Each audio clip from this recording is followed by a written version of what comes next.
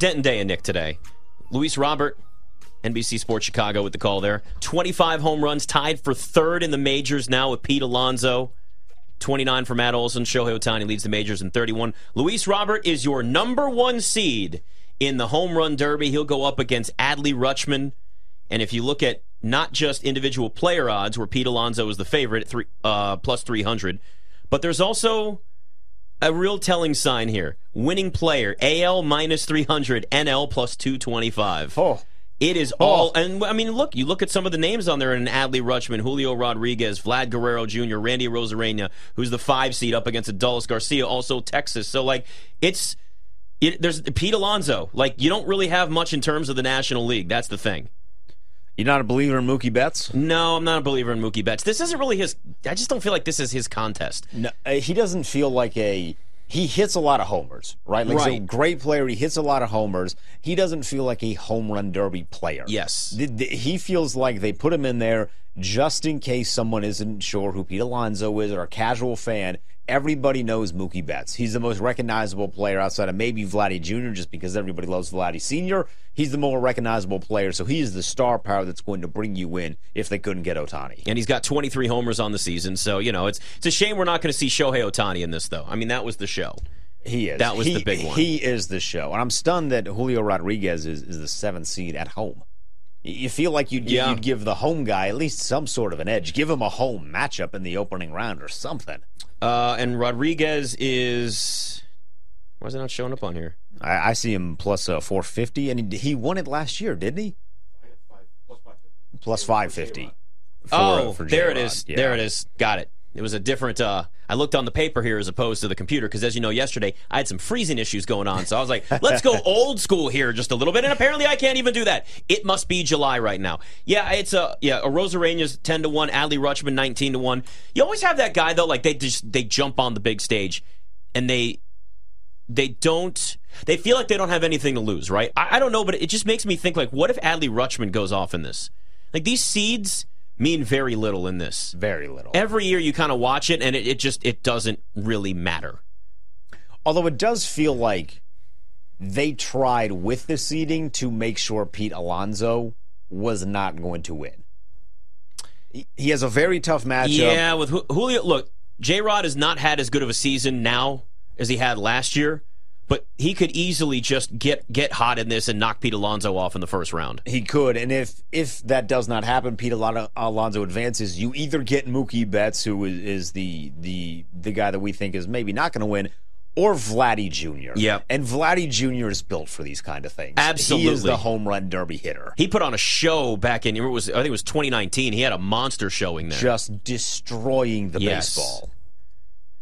So they're basically saying, Pete, we know you're going for number 3. You are going to work for it this year. He's going to earn his championship trophy this year. And I'm cool with that, honestly. Like I think that's worth it, and that's some of the things you have to think of. But, you know, much like Summer League NBA, there is some unpredictability in this because guys get into rhythms here, right? Everybody's got their own pitcher out there. It's a pitching coach, or it's their dad, or it's somebody. It doesn't matter, and that's what they use. And, you know, they start getting into a little bit of a rhythm, and you see guys smacking 30 home runs in one round, and it just never ends. But then there's the other side of it, where they get worn out in the process. And that's one of the things about Julio Rodriguez is got to find a little more like pace in this one. You can do that, and then or any of these guys. I mean, really anybody that's gone off. Like we talk about Vlad Jr. I mean, somebody else. Like if you start getting out there and you're smacking a ton of home runs early on, these guys get worn down. It will make you tired, and that's where they start to fade late.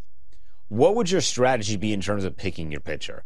Because as you mentioned, it kind of varies. I remember a couple years ago when the Home Run Derby was here in Washington, D.C., Bryce Harper had his dad who was throwing cutting fastballs. Yep. Which is not something you see very frequently in the Home Run Derby. But the reason was, well, that's just how they always did it growing up, and they thought that was going to work. What would your strategy be in terms of picking your guy that's going to just lay him for you over the plate? Well, the first thing has got to be somebody you've worked with as much as possible. Right. You don't want any surprises. You want somebody that knows your tendencies, knows your comfort level, just understands what type of pitches, right, that you want there.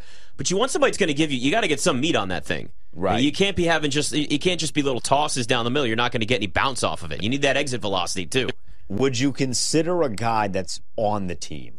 Because we always see coaches or someone that's associated with the team but not a player. Would you consider a guy on the team, or would you be afraid of getting them into a spot where they're just getting destroyed the other way? Because you're asking a leader to basically say, just feed me meatballs that I'm going to crush. I don't think you want somebody that's a pitcher because it's mental alone, right? And how often have we seen guys go off in the home run derby and get worn out and it messes up their swing the rest of the season? Or even the other way around, they struggle in the home run derby and it's mental, and the rest of the year they can't get into any sort of a rhythm at the plate. So yeah, I'd stay away from any sort of pitcher, starter, relief, whatever the case is. Somebody that can just give those up and it's not going to affect them the second half of the season.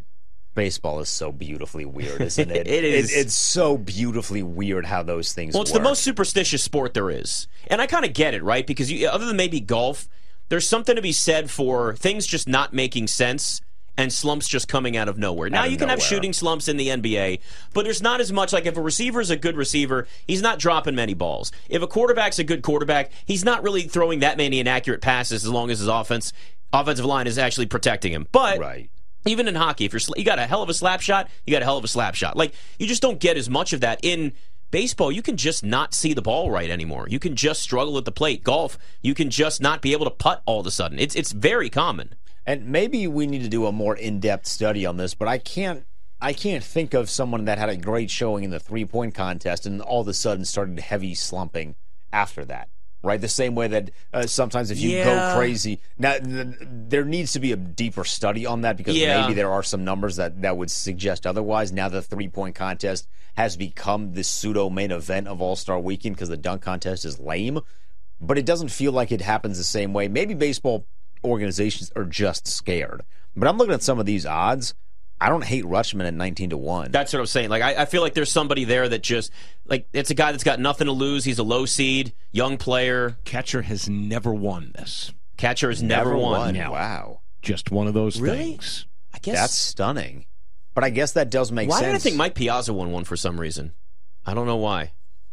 He's been in it, but he's never won. Been in it. For some reason, This does feel like a more of an outfielder kind of thing, but obviously you got Alonso that plays on the infield from time to time too. So I don't know. I feel like Rutschman, because Rutschman is a big enough star. Like, I feel like last year, J-Rod kind of came out of nowhere. Like, if you were in Seattle, you knew the guy was good, but he was young. There were a lot of people across the nation that weren't aware of this guy, and then he had a really good showing as the runner-up to Juan Soto last year. So he kind of came out of nowhere. Maybe Rutschman is that guy this year. Yeah, I mean, I do really like J-Rod at home, though. Like, you bring that up, and, like, there is something to be said for that, where you just look and go, I mean, it was cool when it happened here with Bryce Harper. I know. It was. I mean, but here's the thing, man. Pete Alonso trains for this. This is him. Like, he is him. This is his moment. Yeah. He's already won 2. He probably would have won a third if they hadn't canceled it back in 2020. You go back, it's a lot of big guys that win it. Yoenis Cespedes back in the day. Looking fellows. Yeah, John Carlos Stanton. In the MLB.com treatment for this, I passed along to you guys. Polar Bear Pete is the all-time leading home run derby slugger, and he's pulling away.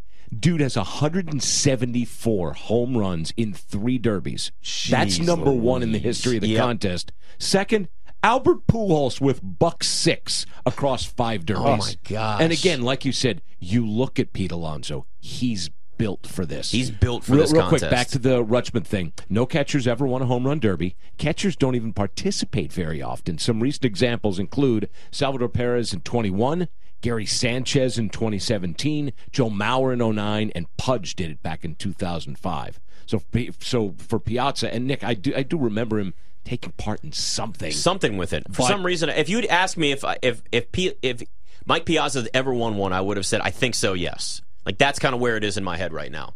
Like, back with the Mets or something. So you mentioned that the favorites are coming out of the American League, right? Yeah. Like, it is American League heavy. An American League player has not won this since 2017. Yep, Aaron Judge, the last one to do it. Another really big guy. How about this? Thank you, Google. Mike Piazza was in the 93 one at Oriole Park at Camden Yards and also in the 94 at Three Rivers Stadium. He ended up going without a home run in each event. There are 19 players who have failed to hit a single home run in the contest. So clearly I was way off on that. The list. He was terrible then. Does it give you the last time someone went Zilch. This article is It feels not like that new, would have had to been so I don't a while. know. Yeah, this article, the most recent, Yasiel Puig came up very short, finished in last without a single home run. But yeah, I do remember guys. Puig going out and looking Gary terrible. Gaetti, Chris Sabo, Howard Johnson, Hojo, the Mets, Greg Vaughn, Gary Sheffield in '96, Troy Gloss, who played third base for the Angels. I remember him too, Brett yeah. Boone, Brandon Inge in '09, 0 home runs in his time in the event. 2012, Robinson Cano won, beat Adrian Gonzalez 12-11 in the final round, and finished with a derby high, yada, yada, yada. However, the then Yankee second baseman failed to hit a home run in the event and then followed that up with a derby low of 4 the following year, talking about Robbie Cano. So there, Jason Bay also, I believe, had a 0 in 05. Jim Tomei zeroed during one home run. I mean, you're like, how is that But even they've changed possible? the rules on it so much now that you get, like, I feel like you get more opportunities. Right, because they add that extra time. It's like you get an overtime thing. So they made it so you get at least one. They don't want guys to get one. It's like when they did the NBA All-Star Game draft. They didn't want guys getting picked last, but eventually, like, we have to televise this.